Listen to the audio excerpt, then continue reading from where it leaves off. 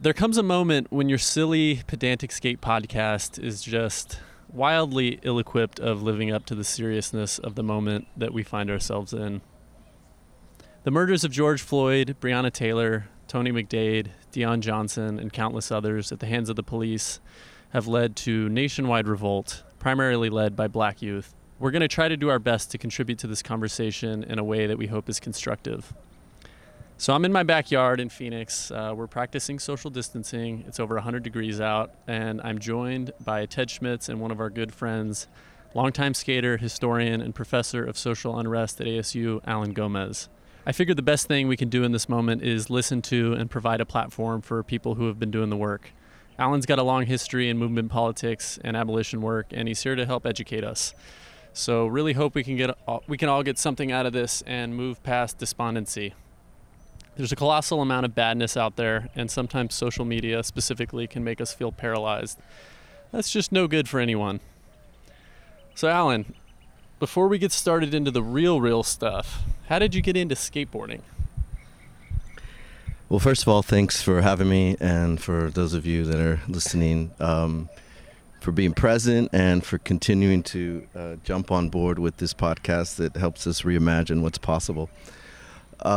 I started skating, I was 13, junior high, Neil Blender, first board, like so many of us trying to sort of figure out how to fit in a world that, I grew up in South Texas as a Mexican skater, and so it was very much a middle ground, and I haven't stopped since, and so I appreciate this opportunity to share with a community that I've been part of for a long time, some of the other experiences from the other worlds that I've lived in, whether in graduate school or political work around abolitionist or other radical politics. So again, thanks for having me, and thanks for listening. No, thank you, honestly, for being here. It means a lot. I guess the first thing is, what is abolition? Well, it is an idea that first has to be contextualized with where you are listening from right now, wherever you're at, and the context as you introduced. We're in a time of pandemic, a global pandemic, and we are also witnessing the always present violence against black bodies. And so the language and some of the conversations we're going to have today are going to be introducing new ideas. Some of them you may have heard before. They're circulating out in the world. But definitions are really important. So we want to start with sort of three. Abolition, the prison industrial complex, and first off, the definition of racism, and particularly given the circulation of an image that from the 1980s of Tommy G's the bottom of his deck that says "End Racism," which apparently is circulating quite a bit now. And I was a young teenager when that first came out, and I've been thinking about my memories about seeing that for the first time and what that did to me and what it may mean to now think about these ideas. But I want to talk about racism that's not an individual moment. This is a definition by Ruthie Wilson Gilmore, who's a geographer and abolitionist, and this is the definition she gives, and we'll unpack it, I think, to start with. Racism is state-sanctioned, essentially state-sanctioned and extra-legal production and exploitation of group-differentiated vulnerabilities to premature death. Okay, what does that mean? That means that there's certain policies that are made that mean that certain bodies die faster and certain other bodies live longer, right? Such that group-differentiated vulnerabilities, certain groups, whether in this case we're talking about racialized groups, or we can talk about groups that are gendered, right? Or we can talk about trans folks, we can talk about immigrants, but policies that make it such that their life ends faster than others, right? So when we talk about racism or sexism, we want to talk about the structural ways in which individuals make decisions, but the ways in which these ideas are in structures. And I think hopefully by the end of this we can kind of understand what that means. So the second definition is, as you asked, Ryan, about abolition, and I'm going to sort of read these off just to be very specific and name who's given these definitions to us, because as we know, when we're tracing a genealogy of tricks, it's always important where they came from originally, and so we want to really be citation. You got to know who's ABD. You got to know who's ABD and MBD and any of the other acronyms that are out there. Yeah. So the first one is by Angelica Camacho, and she reminds us that abolition is a verb, right? It's in the doing, right? Ruth Wilson Gilmore comes along and says, so abolition is a theory of change. It's a theory of social life. It's about making things. Third definition to think about, and then we'll unpack these as we go along, and this is Dylan Rodriguez. Now and long before, abolition is and was a practice, an analytical method, a present tense visioning, an infrastructure in the making, a creative project, a performance, a counter-war, an ideological struggle, a pedagogy and curriculum, an alleged impossibility that is furtively present, pulsing, produced in the persistent insurgencies of human being that undermine the totalizing logics of empire, chattel, occupation, heteropatriarchal, racial colonial genocide, and civilization as a juridical narrative epic. Okay, so that's a whole lot of multisyllabic words. Mm-hmm. My brain's hurting a little bit. Yeah, no, I was reading through that and then thinking about what it means to take the time to understand something that people have been struggling for 400 years. So, at one point, we'll decolonize skateboarding, but... Yeah, we have to find out where the wood comes from first. Yeah. Right? So essentially, abolition is the idea of, first of all, removing from society the notion of punishment, vengeance, and state violence that's authorized and justified because of the way in which certain bodies and communities are criminalized. So the idea, what we hear with defunding the police, is very simple: to lessen the amount of authoritarian bodies, that is, people that have the power to do violence to others, and to shift the resources somewhere else, but most importantly, to think about the logic of punishment and vengeance that permeates not just the police department, but other institutions, right? So I'm thinking of teachers that are jamming up students, social workers that are, doing the work of the state for CPS, right? So the abolition of the police is not simply the policing apparatuses, but the very notion of vengeance and sort of violence from the state that's authorized. That's a big idea, obviously. Yeah. And it's a practice that starts at home, correct? It's definitely a practice that begins where we're at. So one of the things that we hear a lot is, well, if we abolish the police, well, what about sort of the rapists and murderers? Well, first of all, when we define people by their act, we're already pathologizing people, right? So we can't define people by what they do. Second of all, if we look at sexual assault cases and the massive list backlogs of rape kits, why are we even using the police and trusting the police to actually deal with these social crimes, right? So when we think about the ways in which current social violations are dealt with, can we trust the police to deal with sexual assault? We were talking beforehand about, Sheriff Joe Arpaio and the Maricopa County Sheriff's Office inability to process sexual assault cases in the backlog of sexual assault cases. Yeah. So here locally, right, I think it's sort of important to think about where you're at in your neighborhood, and begin there in terms of the questions of defunding the police, because it could be, a neighbor in the corner that's always sort of policing who's in that area, right? Yeah. So it's not just the infrastructure of the police. Yeah, neighborhood watch. It's the very notion that we police each other. And skating, we all know that skating polices. We police each other all the time. And sometimes police skate. You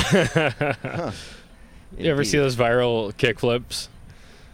They're like, everyone's like, damn, dude, this cop can 3-flip. And you're like...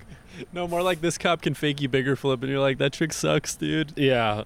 And later on, that cop's going to be gassing somebody without a doubt. Yep. I don't usually fall full into things. I'm pretty skeptical, kind of treat my life like everybody's yanking my chain, because nothing's worse than getting got. But I think one of the hardest things to do is, just even before this, it's hard not to take our, I guess, aggression that we have towards people who have done tremendous harm, and to not pathologize them like that, just as an exercise for any individual human. Like, dude, I have so much scorn for so many people, and in return, I think a lot of people that I've wronged in my life like have scorn for me as well, and it's like to dip your toe into the water of abolition, if it's saying to like start there, like start with how you consider people and how you chase down vengeance, like that's like I don't even know, like it's not like joining an organization where you got like a membership card it's not a degree. So how do you get people to like kind of sign on board for the whole package, like even after that? Because that's like a hard thing. Like I mean, I'm sitting here right now and I'm feeling like in a pretty good mood and forgiving, but like I'm still mad about like fucking Hutu power people, and like fucking I'm mad about like racist Hells Angels dudes, and like I don't really have any empathy for a lot of like, you just tell me a story right now of somebody being a total dick and I'll be like, I don't know. I poetic justice feels like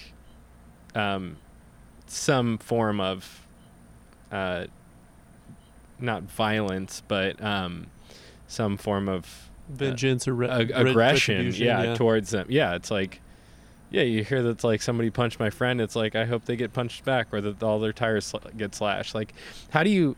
So if we're starting with this business of abolition and we're connecting it with a whole kind of broad abstract restructuring of society, how do you kind of get people to kind of undo this stuff? Because I think that those impulses within me are from a Christian upbringing and from an American upbringing. And not that violence is only to the Christians and to the Americans, but I think that we have a very strong kind of national identity around like not treading on me and bad things happening to you if you do.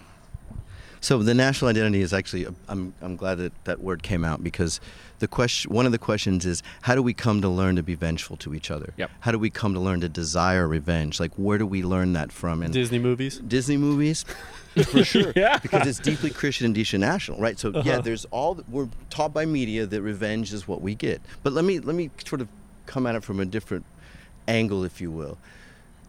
What does it mean to learn switch? You learn everything the same but different, opposite. But it's not opposite. It's different. It's not opposite. It's different, right? It's a whole different imagination. Some people learn switch because you want to learn switch. Some people learn switch because you break your ankle. some people do it because they can't skate transition. I didn't know that. I did not know that. Well, maybe that's why I can't skate switch, because I can skate transition. But so it really is a reimagining of not only what we want to do, but how we came to learn what we were doing before. Right. Yep. So if abolition is a theory of social change, a theory of social life, a theory about making things, then abolition is also trying to challenge the normative narrative that we've all been taught about what change is, what social life is, and what we're supposed to make. Yeah. And in USian society, we're supposed to work hard, meritocratically, pull ourselves by our bootstraps, and therefore not need any support externally. So that's a myth. I mean, that's something that we sort of tell ourselves, right? So the one of the places to start, if you're going to do switch, it's like, well, how do you move your everything in the opposite way? Yeah. Which means returning to the original point. So this country was not founded on the notion of freedom and slavery, and everybody sort of has democratic individual rights. No Certain shit. people had those. Certain people had them, but predicated on the fact that others didn't. Right. Yeah. And so we can either tell ourselves the wonderful story of, the pilgrims and they came and the city on a hill, but we think, well, who owned the hill? Well, the folks that owned the hill didn't claim ownership. Right. And then who worked the hill? Right. And so the origin narratives are deeply influential in terms of how we can imagine, one, a counter narrative to the origin narrative. Yeah. And then two, a different imaginary in the present to create something else. So if we were to sort of take seriously, not simply that this society is psychologically and libidinally founded on genocide and slavery, but that they are ongoing structures. They weren't No. just an event at one time that happened, right? And so if we even think of COVID on the Dene Reservation right now, right? The massive rates that are happening in terms of COVID. And then if we sort of think of not slavery ends at a particular moment, but the continuities of the legal and cultural structure, we're still living with them today. And I think that is the first imperative to consider imagining a different understanding of the past is a different narrative. Second is that when we have a narrative of our own past, whether it's a national past of the story or our own story, it's very difficult to step out of that.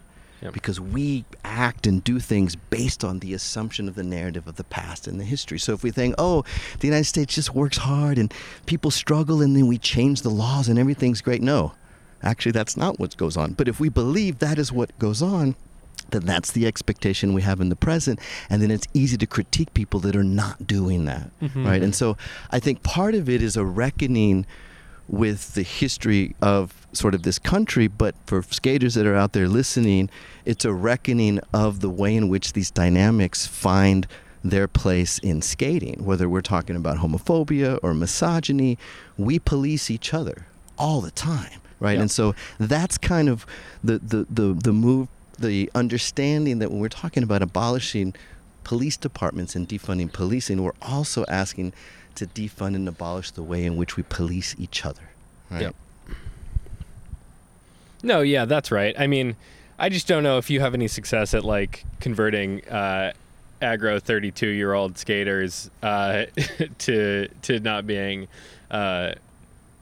vengeful or at least, I certainly enjoy Schadenfreude in my daily life. If you like tell me like, hey, like this guy who was like dressed up like a fake crosswalk guard to like perv on kids, like he actually got hit by a car while he was doing that work, I'd be like, that's funny. And I don't really know how to undo some of those structures that are within me. They feel so fundamental. That's deep.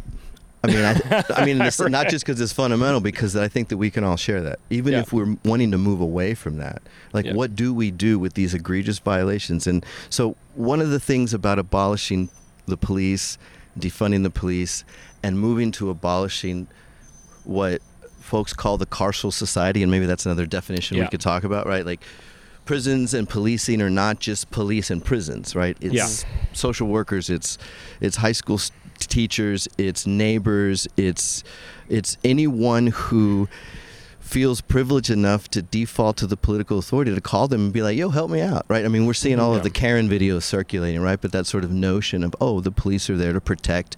There's the moment. Protect who from what? Right? And I think that's key in terms of, if you're a police officer in South Phoenix, you don't live there. You live far away. So what is your imagination of that community? How does the media create it? How does the history create that sort of notion of those people over there? And then let's go police them, right? Now, if you're from that community, I live in South Phoenix, but if you're from that community, then the historical memory and narrative you have is fundamentally different from, say, somewhere else in the city. I don't know if I've talked any aggro 32-year-old skaters out of anything, right? Because I'm that.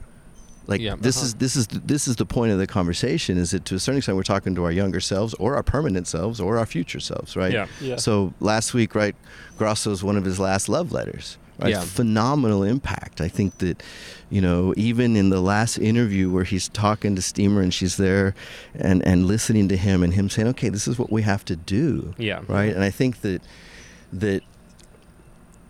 is a deep moment that's getting rid of the policing gender and policing sexual identity, right? And so when we sort of talk about defunding the police, how do we defund the cop in our head, right? Where do the taxes come from to pay the cop in our head, right?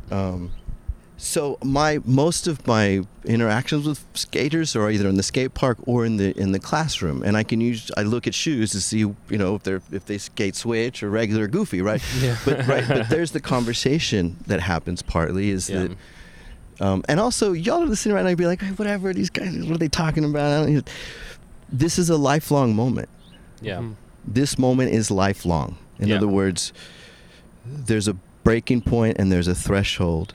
And whether or not we get on board with the threshold, there's going to be another wave that comes, right? So practice paddling. I'm not sure what metaphor to use here. Yeah. No, that's right. I mean, one of the better, just on that Grasso point, I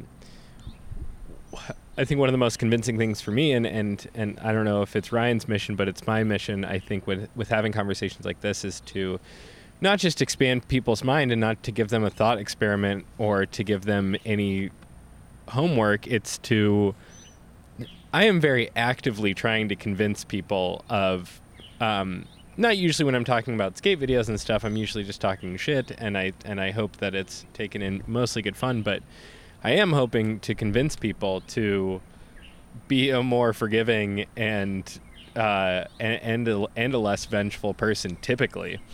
And I think that, I don't have a blueprint for it now because I slip back into it all the time. Like, dude, fucking, like I said, we were talking about Harvey Weinstein. Like, I still, and even to this moment, like I think and desire horrible things to him. On my better moments, I at least hope that torture doesn't happen, But with the Grasso thing, I think that there's an important inflection point that happens with himself that he admits to, which is like he recognizes his past transgressions, and then being confronted with the people that those actions made life worse for, he sees his past self as somebody who has worked against the interest of his primary self, which is a skater who loves skaters and wants skaters to be left alone to have fun. And when you can kind of see those moments in working against the interest of your kind of like primary self, I think that at least for me has kind of leveled me, even with talking about the police. Dude, I've called the cops a bunch of times, like I was going to a New Year's party and somebody was assaulting their girlfriend in a car, and like I called the cops. Like, I don't know what the fuck to do. I'm 140 pounds and I don't know what's going on, and not realizing a number of things. Like, one, I am an able-bodied person who could be a little braver every now and then, and two, it's like I don't realize that, after this call in Central Park, it's like, I don't know what, looking back, I don't know what the guy, he wasn't white, wasn't a black guy, but it's like, I don't know if he was indigenous or if he was, or what, like, his relationship was to the police, but I know what the relationship of the police onto these people are, or at least people who don't look like me, and having moments like that where you can kind of like reflect on that, I found that it's at least been helpful, seeing like new evidence of people kind of calling the cops and like if you can see the kind of like devil in yourself or whatever, I found it to be like vaguely helpful, although not completely transformative, because yeah, like I said, very much enjoy Schadenfreude and Poetic Justice and all those things. Yeah, I mean, I think that a lot of this has to do with comfort and where that comfort, like, at whose expense does it come from? And yeah. So with each of these viral videos of police murders, I think that a lot of people are slowly realizing that their relative comfort and the ability to call the police as a reflex, knowing that they'll protect them, again, comes at the expense of a certain portion of this population, right? That liberal democracy, but for who, Yeah. How do we measure change? Like, how do we know something's different? I mean, we know when we get a trick, but we got to get a trick more than once for the change to happen, right? In other words, so if abolition is a verb and it's in the doing, then it's also not going to be tomorrow that it's going to be entirely different, right? And so, and I really appreciate these conversations about specific moments that we've all been in and we had to choose what to do, right? And if there are no other options than calling 911 or calling the police in a moment like that, right? Whether witnessing public domestic violence or a private mental health issue or sort of any other of these moments where the police are asked to do something that they are entirely not trained for, which doesn't mean we can train them for it. Yeah. Right? Yeah. So there is a question of what do we do? So how do we think about that in a local level to create infrastructures? And we've seen some of these suggestions coming out recently about other entities that are called to deal with certain moments, right? Yeah. Mm-hmm. So the specific kind of navigating specific sort of moments requires that we look toward organizations and people that have been doing this for decades and to see sort of what have they attempted to implement and then what has not been allowed, right? So Camden, New Jersey is used as the example, right? That there was sort of this attempt to abolish the police and replace it with community policing, which is just police. right. So also the crime rate went down because they had more beat cops, and you're like, yeah, if you put more cops on, that's like one, not defunding, and two, you're like, yeah, that's just that's like a surveillance state. That's a police state. Like, yeah, you could just very easily put cops on every single corner, and then there would be lower crime, but you would live in a fucking nightmare. And not to mention, I think the thing that a lot of people are getting quickly educated on, which is encouraging, is that like these reforms that are constantly thrown out there by city council people and mayors and governors are the same reforms that have just, continuing to, they're continuing this cycle of, the murder of black and brown people, and white people as well. But that, I guess what we could get into is like, what are non-reformist reforms, and can you unpack that? What are reforms that lead to abolition?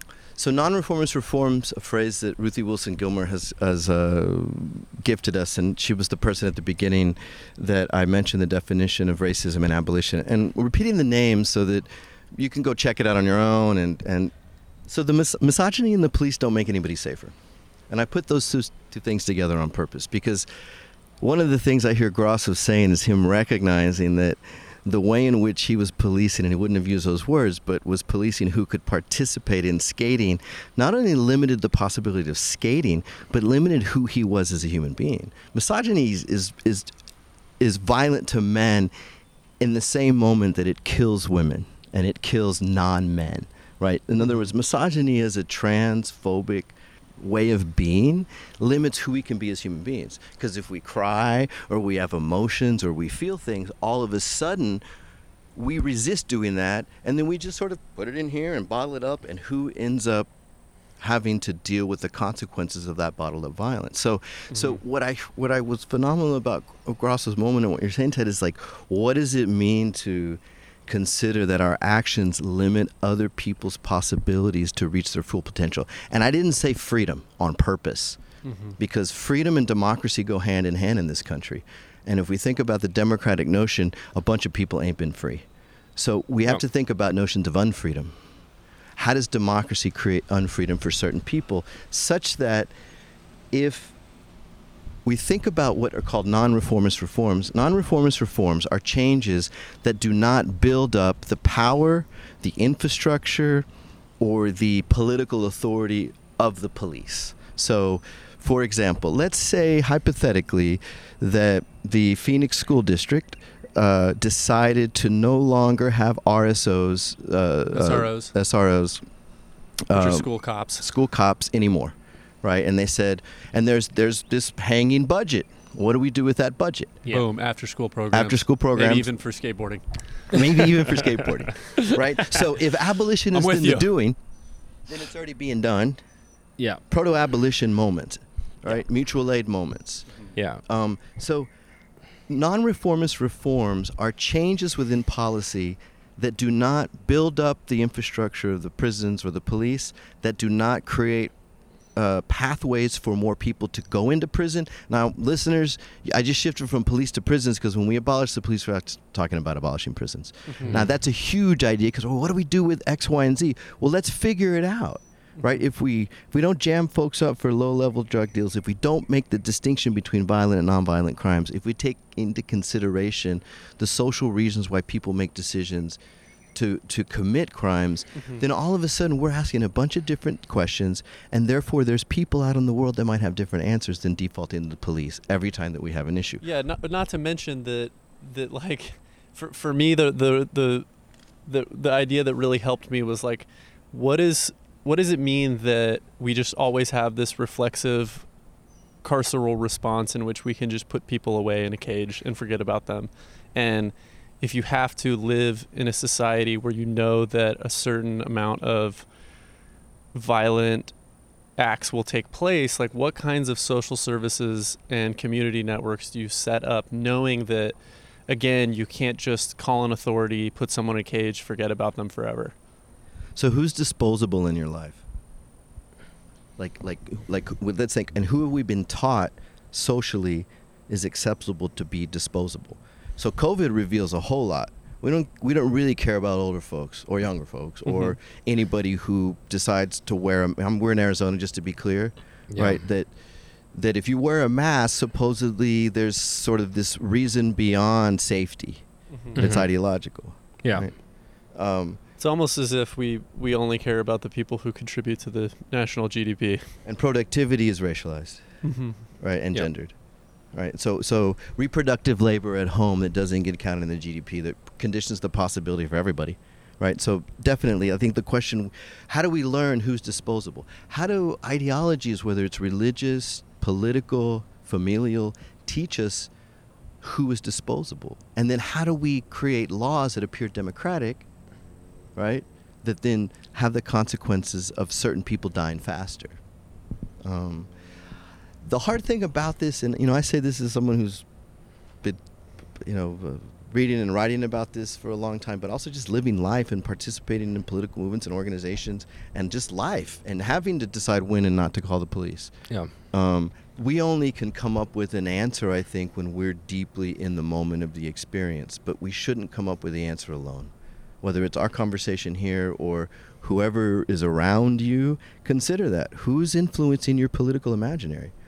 What and who and what media and which Twitter feeds and which homies do influence you?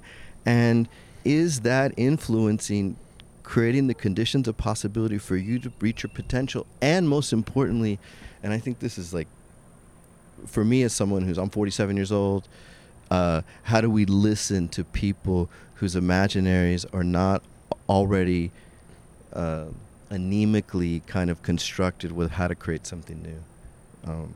And so I'm excited about looking as a historian and as a participant, at least in the last 20 and 10 years of political movements, anti-war movements after 9/11, Occupy, the organizing around economic justice after the 2008 crash, 2010 here in Arizona with anti-SB 1070 stuff and the migrants' rights movement, BLM that is organizing nationally. All of those infrastructures of political movements and activists are places where folks that are listening can plug in, right, ask questions. And we would not be having this conversation had it been not for these folks, queer, black, undocumented, women, allies, folks that are going beyond allyship. Young people. And let's go back to Skate After School. What's the possibilities of thinking through getting rid of police officers in schools and just shifting it to skating?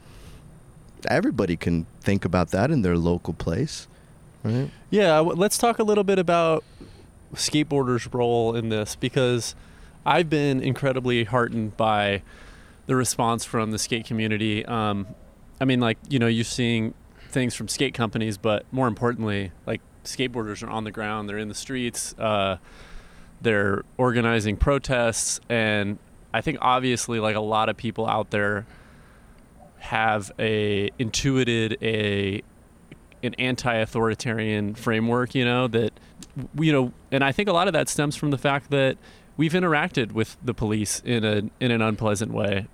Even as like a white kid who grew up in the suburbs, I was arrested for skating a six stair at an elementary school in 6th or 7th grade and handcuffed and put in the back of a police car. The police officer told me, he said, take your hands out of the handcuffs because they were too big for me. They're adult handcuffs. And he's like, but don't do that. It's a felony. And obviously, like, I get treated much differently as a white kid in the suburbs with the police, but it's baked into us. And so I think that, again, like, the response from skateboarders is natural. And again, I've been really, really encouraged to see this. And I guess, could you talk a little bit more about skateboarders' role in this process? Because a lot of it too stems from the fact that we interact with private property in a way that is, the enforcers of private property are not particularly stoked on, right? Police baiting. Well, let's politicize the refusal, right? A refusal without politics can reproduce relations of power because you have the privilege to say no. One thing would be, what's the alternate genealogy of skating that we don't know yet, but we have little bits and pieces of? And this podcast is part of it. Y'all have been recovering a particular analysis and history of skating that isn't necessarily represented in mainstream narratives, whether it's in the magazines or what's been published, right? First off. So all of a sudden then, there may be more stories of conversations like this that have existed for 40 years that we don't know about, that have been hidden, that have been pushed away, that have been violently limited, right? So one of the things is, if abolition is a theory of social change, and again, I'm a historian, it's also a theory of writing history. What's an abolitionist history, right? Mm-hmm. So let's go back to Tommy G's, what we started off with, the picture that's circulating about end racism.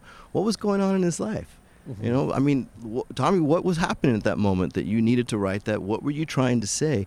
What wasn't heard? What had been happening to you for years that got jammed up? Good question. Let's ask.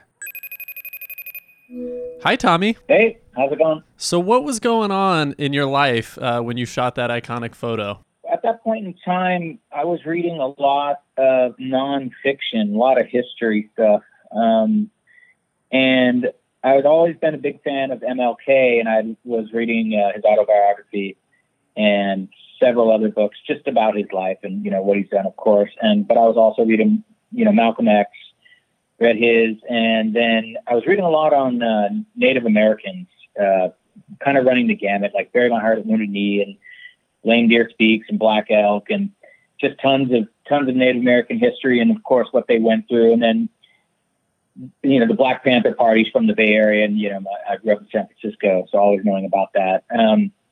So I was just reading a lot about it all, and how it just was such, horrific circumstances, and what was going on in this country for so long, that it was difficult to not somehow get my thoughts out there. And so at that point in time, like after reading all this stuff, you get to a point you're like, oh my God, this is fucking horrible. That I think I wrote it on my board out of the necessity to probably have a cathartic need, and to spread the idea that we need to kind of put an end to this, because it's also perplexing in the sense that I don't understand racism. I really don't. We are all human, and we all are pretty much the same in basic ways and want the same things out of life. So I kind of struggled with all that stuff, and I was quite angered by it all as well. Skateboarding is my vehicle and my form of self-expression. And so I think that was a way to get out what I was thinking at the time. Yeah, I can't think of a better vessel than the bottom of a skateboard. Yeah, and I don't remember the guy taking the photo, especially that was at BK's ramp. And normally it would have been, BK shooting all the photos. So it's kind of interesting how that just came to be that moment in time. And then obviously there's a photo of me following the day after the Loma Prieta earthquake, riding that same board that BK had posted that I had never seen until about 2 weeks ago. Yeah, you hadn't seen the second photo? No, it's a sequence. And I haven't seen the sequence, so I was just going to hit him up and say, hey, I want to see the sequence.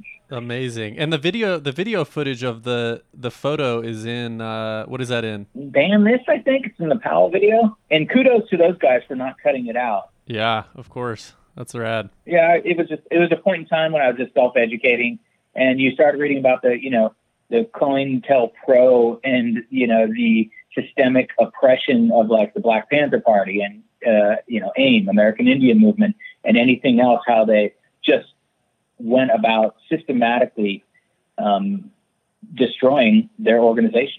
And they did it. Yeah, they were threatened. Yeah. Amazing. Well, thank you so much. I feel you. And I think that, I mean, as you've seen, that photo's become a kind of an iconic image for this moment that a lot of people are looking back to. And one thing we're kind of covering in this is that we're so encouraged by the way that skateboarders have gotten involved in these protests. It's really interesting how that has been really making its way around not only our community, but also branching out into the music and so forth. And you know, I don't ever want to just, if I do, I just say thanks for spreading the message, because it's about the message. Yeah, of course. That's an honorable thing to do. Well, sweet. Thank you so much for taking the time to help us with this. It means a lot. Yeah, no worries. I appreciate you guys being interested. All right. Well, take care, Tommy. Have a good day. All right, you too. See you guys. What would have happened if Jesse Martinez didn't get in that fight and he got his pro model from Powell? Would that then have changed the moment that he couldn't get a job to clean the Venice skate park because he had a police record? Not for the same moment, but like, what is the accumulated consequences on people's lives of the way in which, even in skating, there's sort of good skaters and bad skaters. That denomination is problematic as well. But so on the one hand, there's a different history that we can sort of claim, look for, ask for questions about. Second, what is now present, and we can, you know, we go to skate after school because it's nearby, but Skate Pal in Palestine, like Skate Like a Girl. Skate Like a Girl, the unity that's come up, right? So all of these places, Skate Witches, right? All of these places that are imagining something outside of the inherited imagination of mainstream hierarchical centralized skateboarding. Right. And so as a way to see how skating can create a non-commodified community, right? A community that's, because we're not only skaters, right? We're skaters, but we navigate the world in so many ways. We're also consumers. Massive consumers. And, you know, I traffic in 80s brands, which means that it's used, right? So, like, there's... Not me. I just force people to consume. Yeah, I can't afford the forced anymore, but credit does a whole lot for your ability to front, right? Yeah, so maybe then we think about hip-hop. What's the alternate history of hip-hop that's related to skating, right? Anyway. Yeah. Last thing I would say is the relation to private property is that, keep skating pools. Hell yeah. Like, not literally pools, because they kind of suck to skate, but you know what I mean. They're too tight. Like, skate the pool to flat. Yeah. Yeah. It's like a like Jeroboam and Naughty. And no, not Naughty, Narnar. Doesn't matter. I know. So I want to touch on a point that you brought up earlier, and I don't think that I adequately wrapped my head around it, but you were saying something about a protest without politics, and that's actually, and to touch on Tommy's board, this is actually something that that I, as a white guy, have been having a hard time with, and I think it's time to air that out. No, my grievances first. No, it's that much has come out to you know, there's a Malcolm X line that I'm like definitely gonna get totally right and nail the cadence on, but it's about how a protest movement can be co-opted and turned from a demonstration or a protest into a parade, and then the clowns come out, and that is something that comes from a feeling of not just physical but emotional safety, and from the authorities to not perceive you as a threat. Mm-hmm. And for sure. And so, you know, now we're seeing these like, basically we went from seeing Vincent Nava and Sharif Grady like skating in front of burning cop cars to like everybody mobbing down the street, like throwing horns. And it's like, one, I am heartened to see that people, if life were a binary, that they are towards the end racism versus continue racism side of the spectrum, or the binary. But how are skaters supposed to take this position that they have, which is fairly quotidian, end racism. Nobody that I know in polite society says, make more racism. Including the killer cops. Yes, exactly. But I think if the protest movements, one, don't have a certain amount of either A, specific demands with immediate targets, Which they do. and sometimes they do. Yeah. But I'm saying if they don't have that, and they are a movement of just saying, like, skate down the street to say no more racism. Yeah, there's been like That- a movement to pacify the protests, like into like unity and peace, and Yeah. it's not to criticize the people doing that, but it's like Yeah, they're definitely on the better side, which is what I'm saying. Yeah, like if you had to split it down the middle, like, yeah, thank you for being not into the racism stuff. But how do you see these moments of having less edge? Are they counterproductive? Are they areas in which people need to be educated or pulled harder on, or is it just something that is just auxiliary to the more radical aspects of to the I guess more politically versed skaters or the more politically radical skaters? Like, what are we to do about businesses that don't pose any sort of threat or have any avenue for change other than saying it should be and would be a better world if it were different? There's a lot there. Part of it is, I think, thinking or remembering when you tried on a new idea for the first time, right? So if we think about kind of this moment of skaters and the different meanings that people are giving to what they do, for some folks it might be the first moment that they're thinking about power, violence, politics, right? Yeah. So maybe for others it's not the first time. So this is this moment and this break, whether it's the pandemic or the kind of threshold that got reached in the United States for accepting Black Death, because that's what has happened historically, is that there's a threshold that's been met, which means that folks that are listening that are trying to figure out and get involved in what to do, is that it's for the rest of your life. Yeah. Right? So there may be a moment where you're pushing down the street, but then that march is over and you go home and it's like, well, what's next? And that's where organizations, collectives, affinity groups, projects are so important, so that being in public and seeing the power of people in public at a march is hell of important, right? Yeah. Even if it's apolitical, Well, or if it's like the most kind of generic branding of the movement. Without a doubt, because there's always the possibility that the meaning of that generic branding can change, right? So people that are gathering across the country in different places are not sharing the same political analysis or understanding of what the consequence of that analysis is, but people are talking. Yeah. Now, this is key, and I think this is really important. It's one thing to gather and have a march. It's another thing to have a march and a gather and have an assembly and break up in the moment where we see our power, and then to organize ourselves better. What that means, I don't know. We know if we get together and have a conversation. Yeah. So there's the march, there's the intervention, and then there's always what comes after it. And I think that that's the infrastructure or the places where already existing organizations or projects can sort of come in and kind of have a place to kind of suggest, how do we pay attention to what is emerging? Yeah. And this is Adrienne Marie Brown has a really good book called Emergent Strategies. To pay attention to what's emerging.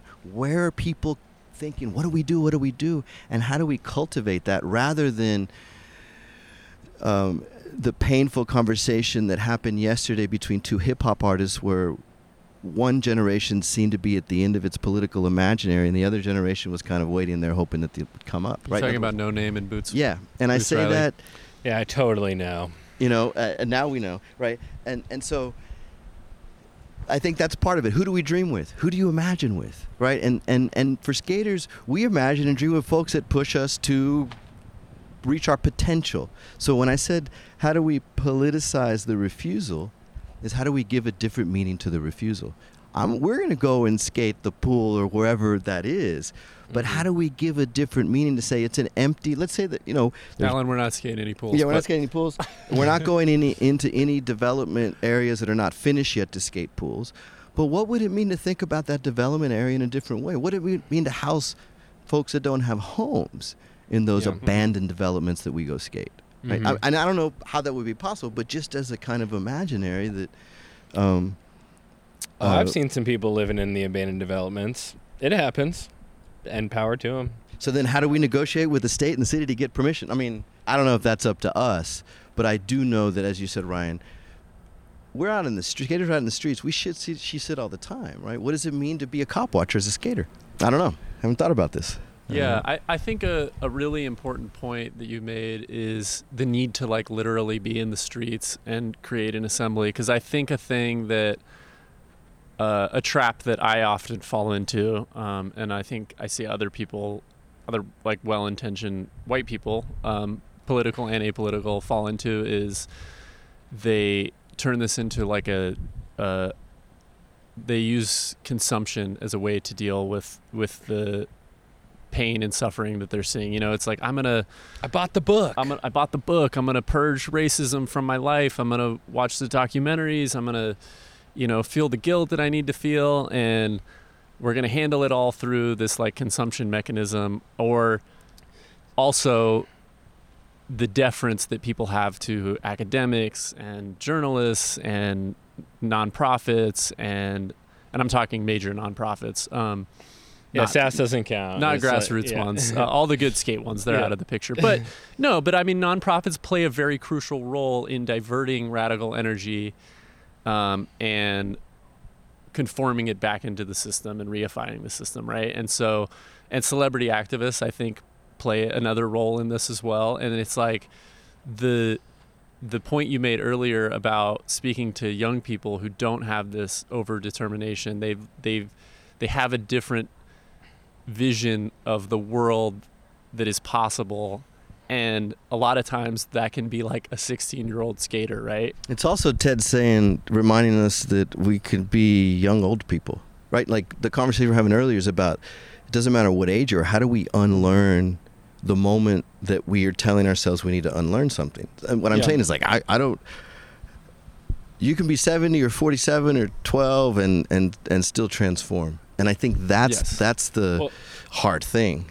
Yeah, the political philosopher John Darnielle of the Mountain Goats once said, you have no responsibility to who you were as a young man, which I'm sure he's the first person who ever invented that idea. It starts there, it ends there. No, you're absolutely right. It's really hard to be yourself, honestly.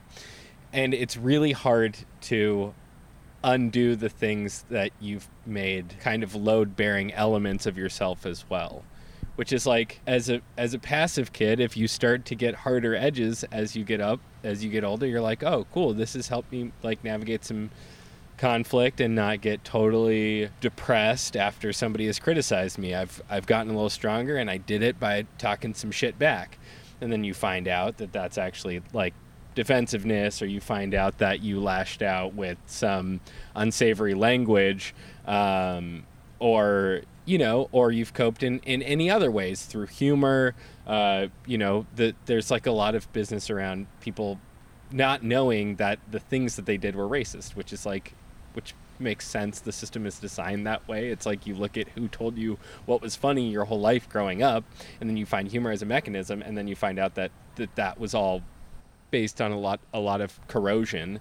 I don't know. All I can say is that it's really hard to undo a lot of those things in yourself as you get older, and to unlearn things. I mean, it's like, I don't know about most people. Like, I'm a pretty, not now, but like in that 22 to 26 range, I was like a super learner. It was pretty easy. You just read the thing and then you remembered it. But to unlearn something, it's like, it's such a confusing process, I think, because it's abstract, and it's almost as if you're deliberately telling yourself to forget something, which is impossible. Mm-hmm. Like if I told you, hey, forget your mom, you'd be like, all right, like, let me go, like, like, that seems very hard. You can take on new habits, but I think that the language around unlearning can be unclear for some people, and especially if it's undoing parts of, like I said, like load-bearing aspects of your personality, which are either defensiveness or aggression or it doesn't matter, humor is definitely part of it. Like, I certainly enjoy a certain amount of irony, which has like been used destructively. And I think those are hard sells, or I don't know about sells, but those are hard adjustments for people to make, especially when they're abstract like that. And maybe we can unlearn.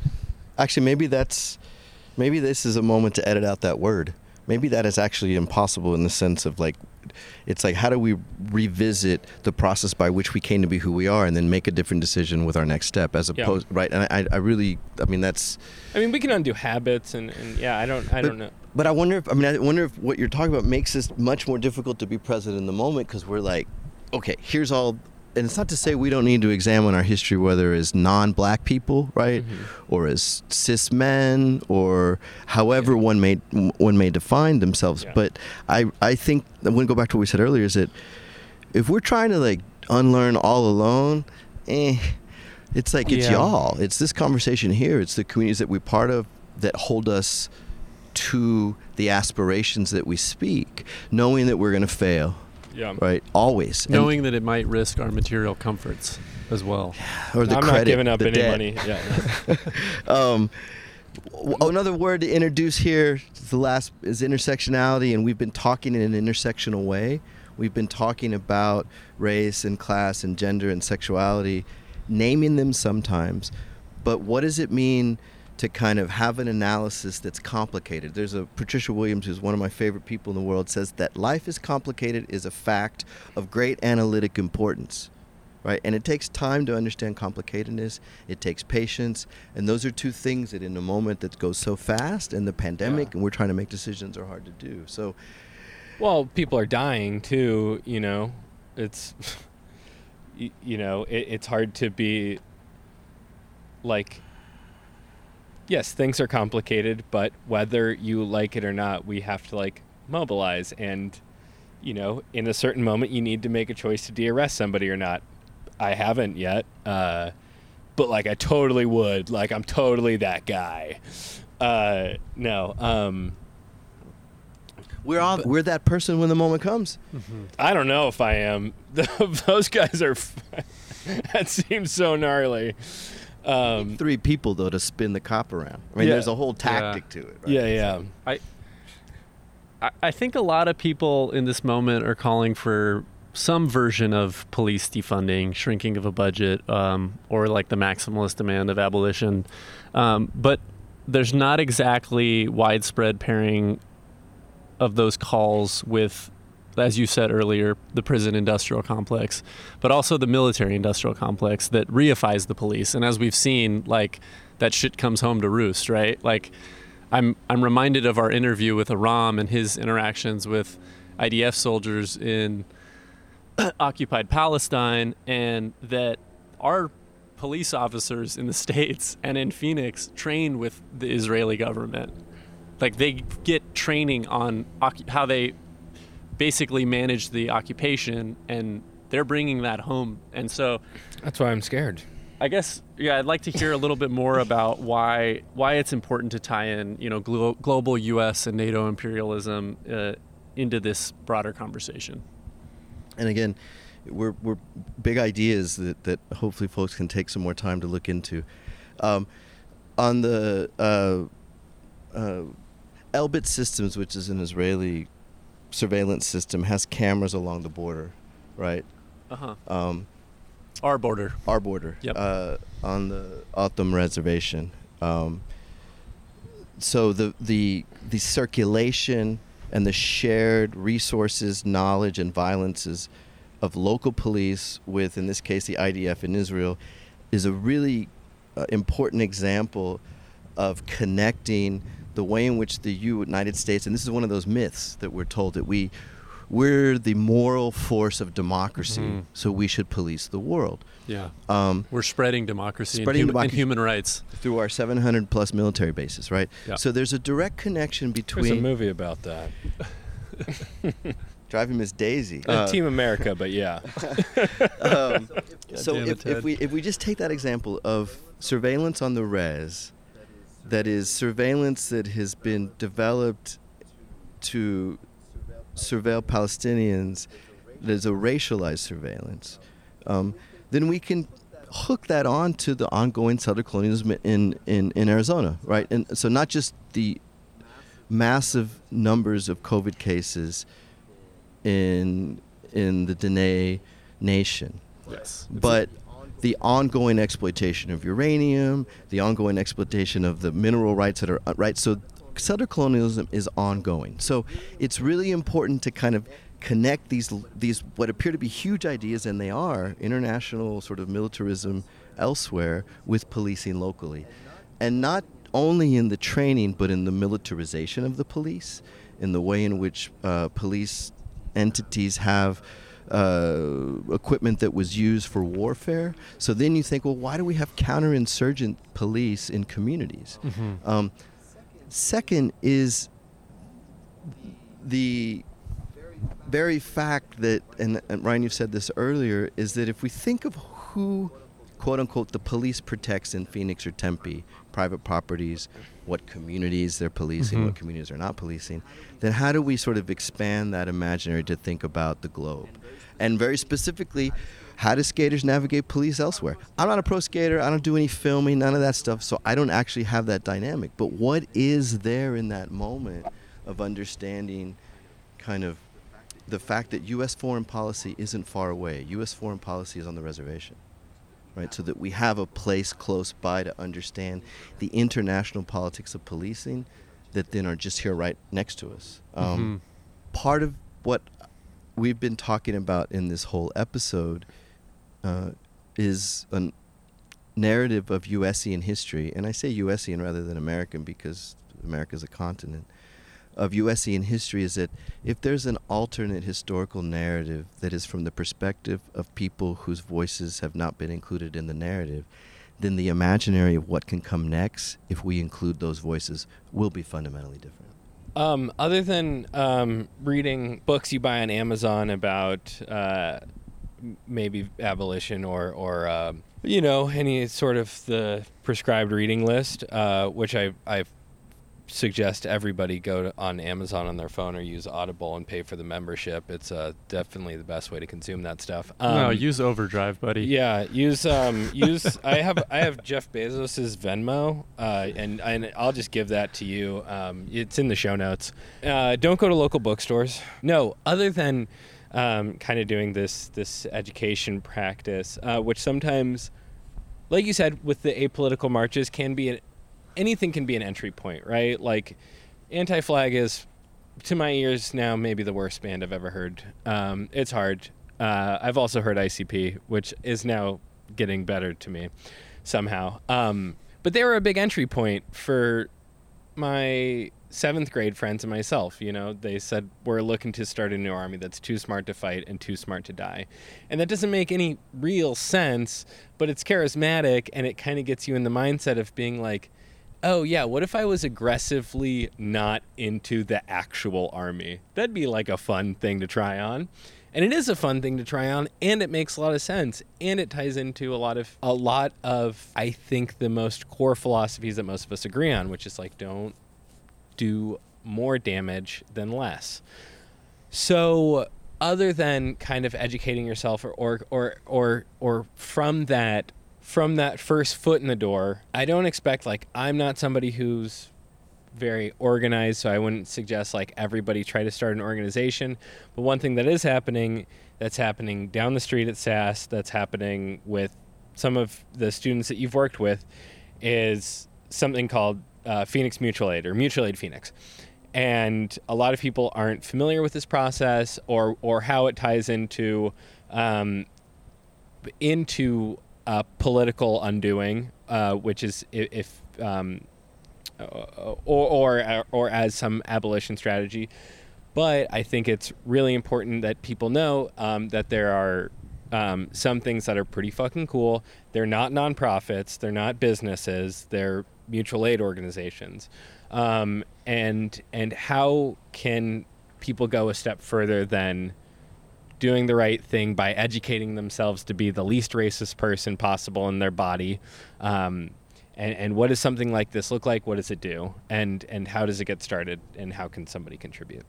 What's a mutual aid business? There's a lot of talk about solidarity, right? So we're in solidarity with, and solidarity is very important.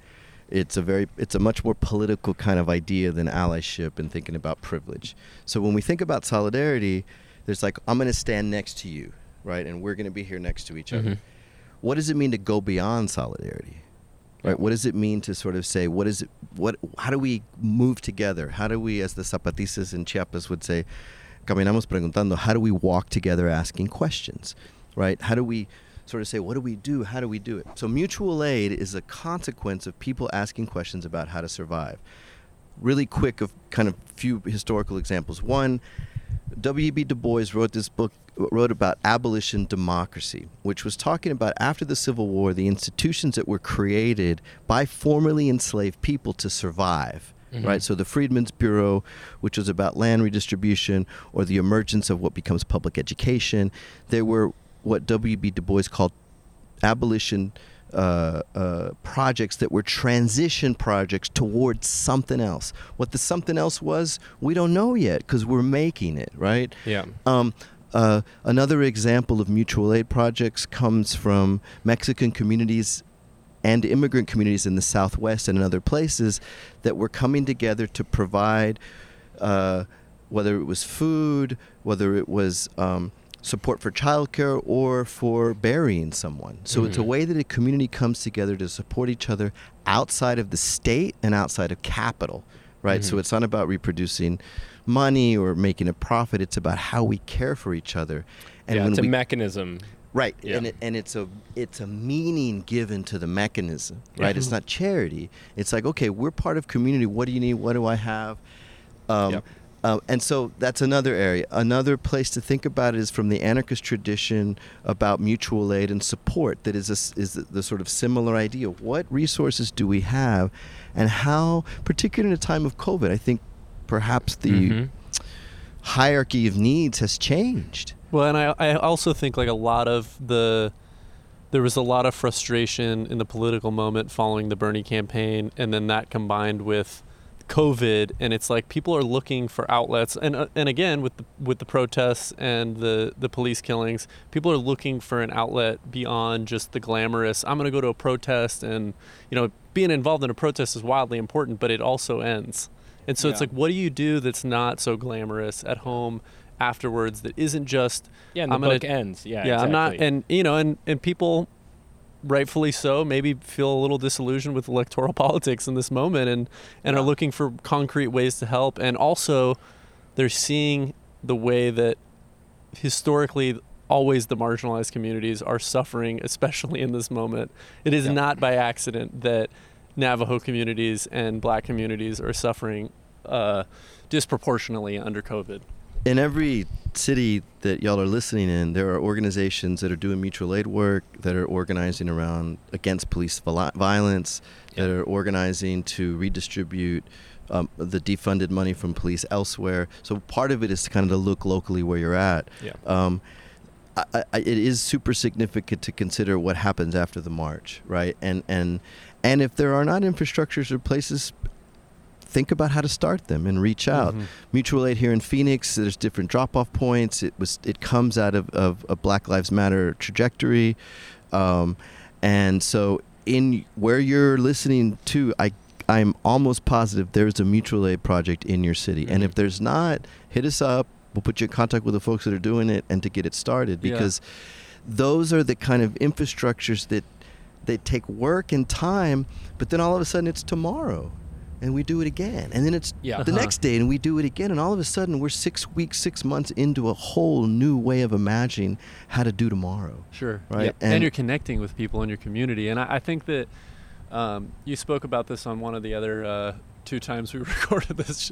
We're doing Groundhog's Day, trying to record the perfect podcast. But You were talking a lot about meaning making, and for me, I think the thing that I latched on there is that the normal everyday things that you like doing. I got a garden in the background, I've got skateboards in my car. It's like, how can you implement those things and ascribe a new meaning that affects political change, right? Improve someone's life. And again, it's not an act of charity, because anyone who knows that's ever had like spare parts in their car and given them to a friend, it's not charity. You're stoked that you're getting not transactional. Yeah, it's not transactional, but it's also not charity, because you're stoked that person's just getting involved in skateboarding because it's going to change their life. Yeah. And I think that is kind of for me at least, that's exactly it. Like, that's the window out. It's like,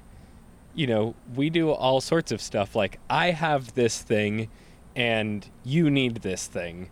So like, how can we work it out so that you have it? When you get to the point of, at what point somebody is suffering or whatever from giving, that's a whole nother question. In our society, we just have so much stuff. I've got so many skate parts. You've got a lot of skate parts. There are a lot of people who would like to try skating.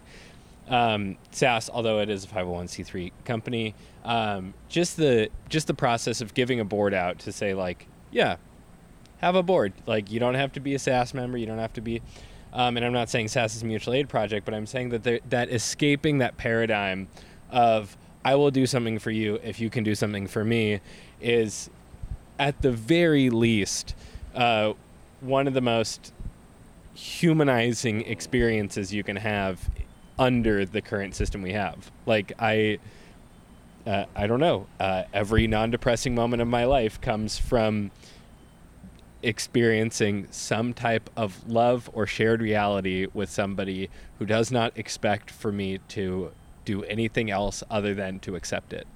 Yeah, and to touch back on emergent strategy, we were talking about the fascinating thing, and again, getting involved in the Mutual Aid Phoenix project was not my idea. That you reached out to Justine and she reached out to us, and we had a space with and downtime right now, so I'm not taking any credit for that. But the benefit of being involved in that means that people are now coming to our office, dropping off stuff. They're interested in skate after school. They want to get involved, and it's like that's where the magic is. It's not just in like, people dropped off bottles of water, people dropped off hand sanitizer, they're going to take it to these people. It's like you're connecting and building a network and a community, and like, to tie back to the broader framework of abolition is like, that's the start of building those community networks, so that eventually when a violent thing happens and you don't have to call the police, right? Yeah. Yes, that's right. We had this project at the Perryville at the women's prison here for about 7 years called Humanities Behind the Walls. And one of our primary kind of inspirations was this idea. How do you condition the possibility of something else? Yep. Now, what that something else is, it's going to be something else. Let's not make it hierarchical and centralized, but whatever that something else, let's condition that possibility. So the police are a transactional relationship. We pay taxes to, quote unquote, be protected. That's a load of shit, right? That second part never happens. Yeah. Private property is what's protected. But there's a transactional moment there. Abolition is not about transaction, right? So how can we think about our social relationships in a non-transactional way as a way to abolishing a transactional relationship? Because if indeed that's what makes it probably more harder to be friends, is we're just always transacting, there's no real, then that's a good place to start in thinking about how all of our relationships may be transactional, and the ones that aren't are the ones that we cultivate. And the other ones that are transactional, let's have a critique and analysis of why they are. And then we may get a powerful essay critiquing the way in which folks have to survive as an independent contractor, as a skater, is also impossible. Yeah, I don't want to get too much into that. I think that's inspiring stuff. I'm always attracted to non-vertical approaches to resource distribution, and there's just a lot of business that has come up. It's, somebody somebody potentially didn't have fucking $20, right? Like that under no circumstances in any sane world is that a condition for murder. And so you're like, so exactly, mutual aid in practice would be the guy behind you in line has $20 for you. Yeah. And the same goes for this business in Atlanta. The guy can't drive home. Under no circumstances should somebody trying to run away from you because you're trying to arrest them be a condition for murder because they couldn't drive home because they were drunk. Mutual aid is not getting that guy a LYFT home, but it's having a network of people that you can call on when you're too drunk to drive home that can give you a ride. And to not expect anything other than they have the capacity to give you a ride, you are in need of a ride. This is how we build community.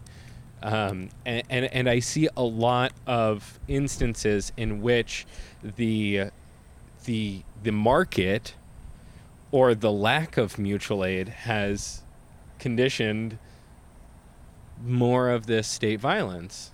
Well, and not to mention that aside from the violence, the state is not here to save us. Like, Yes. that's one thing, especially this state, like the United States, is one thing that has been perfectly illustrated under COVID is that the state will not save us. And like in George Floyd's case, he lost his job as a bouncer due to COVID-19 closures. Yes, exactly. And it's like you have this economic situation in which people, again, it's like it exacerbates the violence. And then you have instead of the cashier saying, oh, that's fine, he feels deputized again because we have police is beyond just people who identify as police or have badges.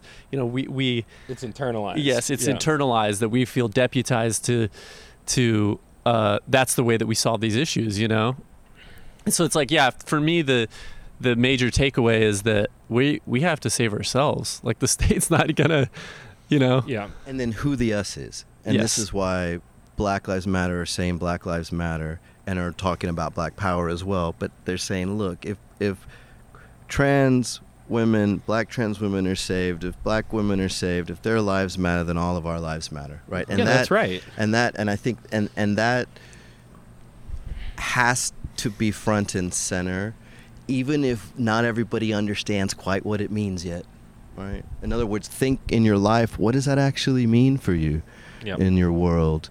That Black Lives Matter, that we are in a moment that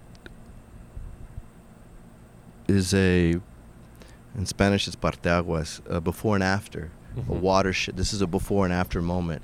How do you want to remember yourself now? And how do you want other people to remember who you are now? Yeah. And how do we hold space for folks, not unlearning, because I don't know if we can, I like that, but how do we hold space to create something else? Yeah. Okay, that sounds like a pretty good place to wrap up. Let's do crack the door open to consume some shit. Yeah, so let's get a few book and/or documentaries or movies that you would suggest for people out there.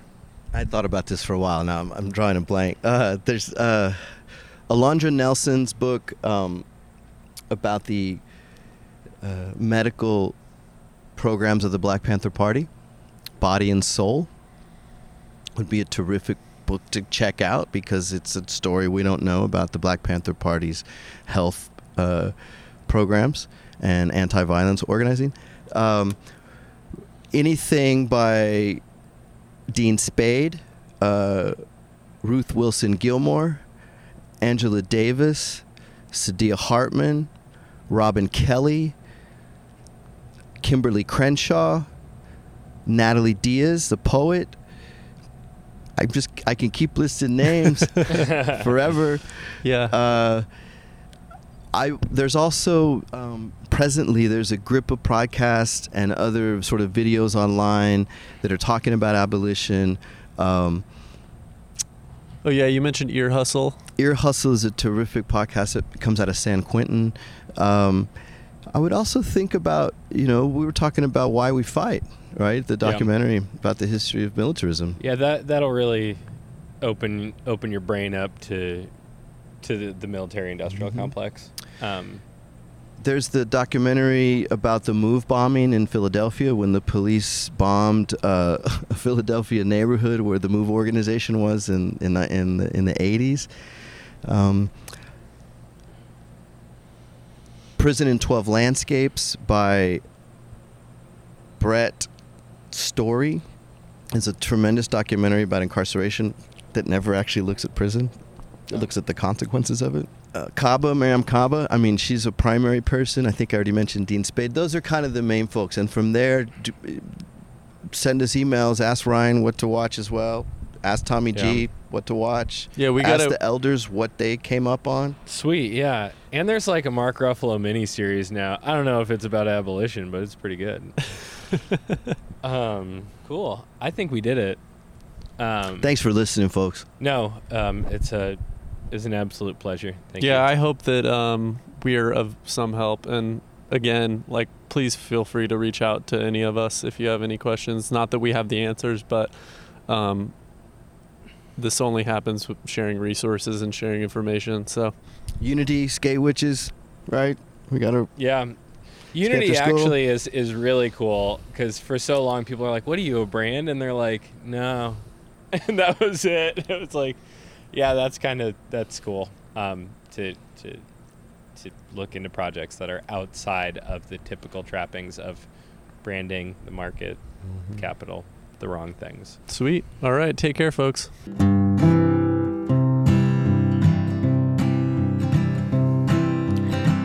Breonna Taylor, you'll be remembered as someone who was truly kind. You were a guiding light in your friends' and family's life. You should be celebrating your birthday tonight. 27 years ago, you were born in America, and then you lived here until you died. Policemen took your life, and how they robbed the world of you. One less EMT, one less daughter, one less black woman, one more martyr. There are too many martyrs. Breonna Taylor, you'll be remembered as someone who cared about people's lives. As for your murderers, no one will remember their names, but justice will be served for their crimes.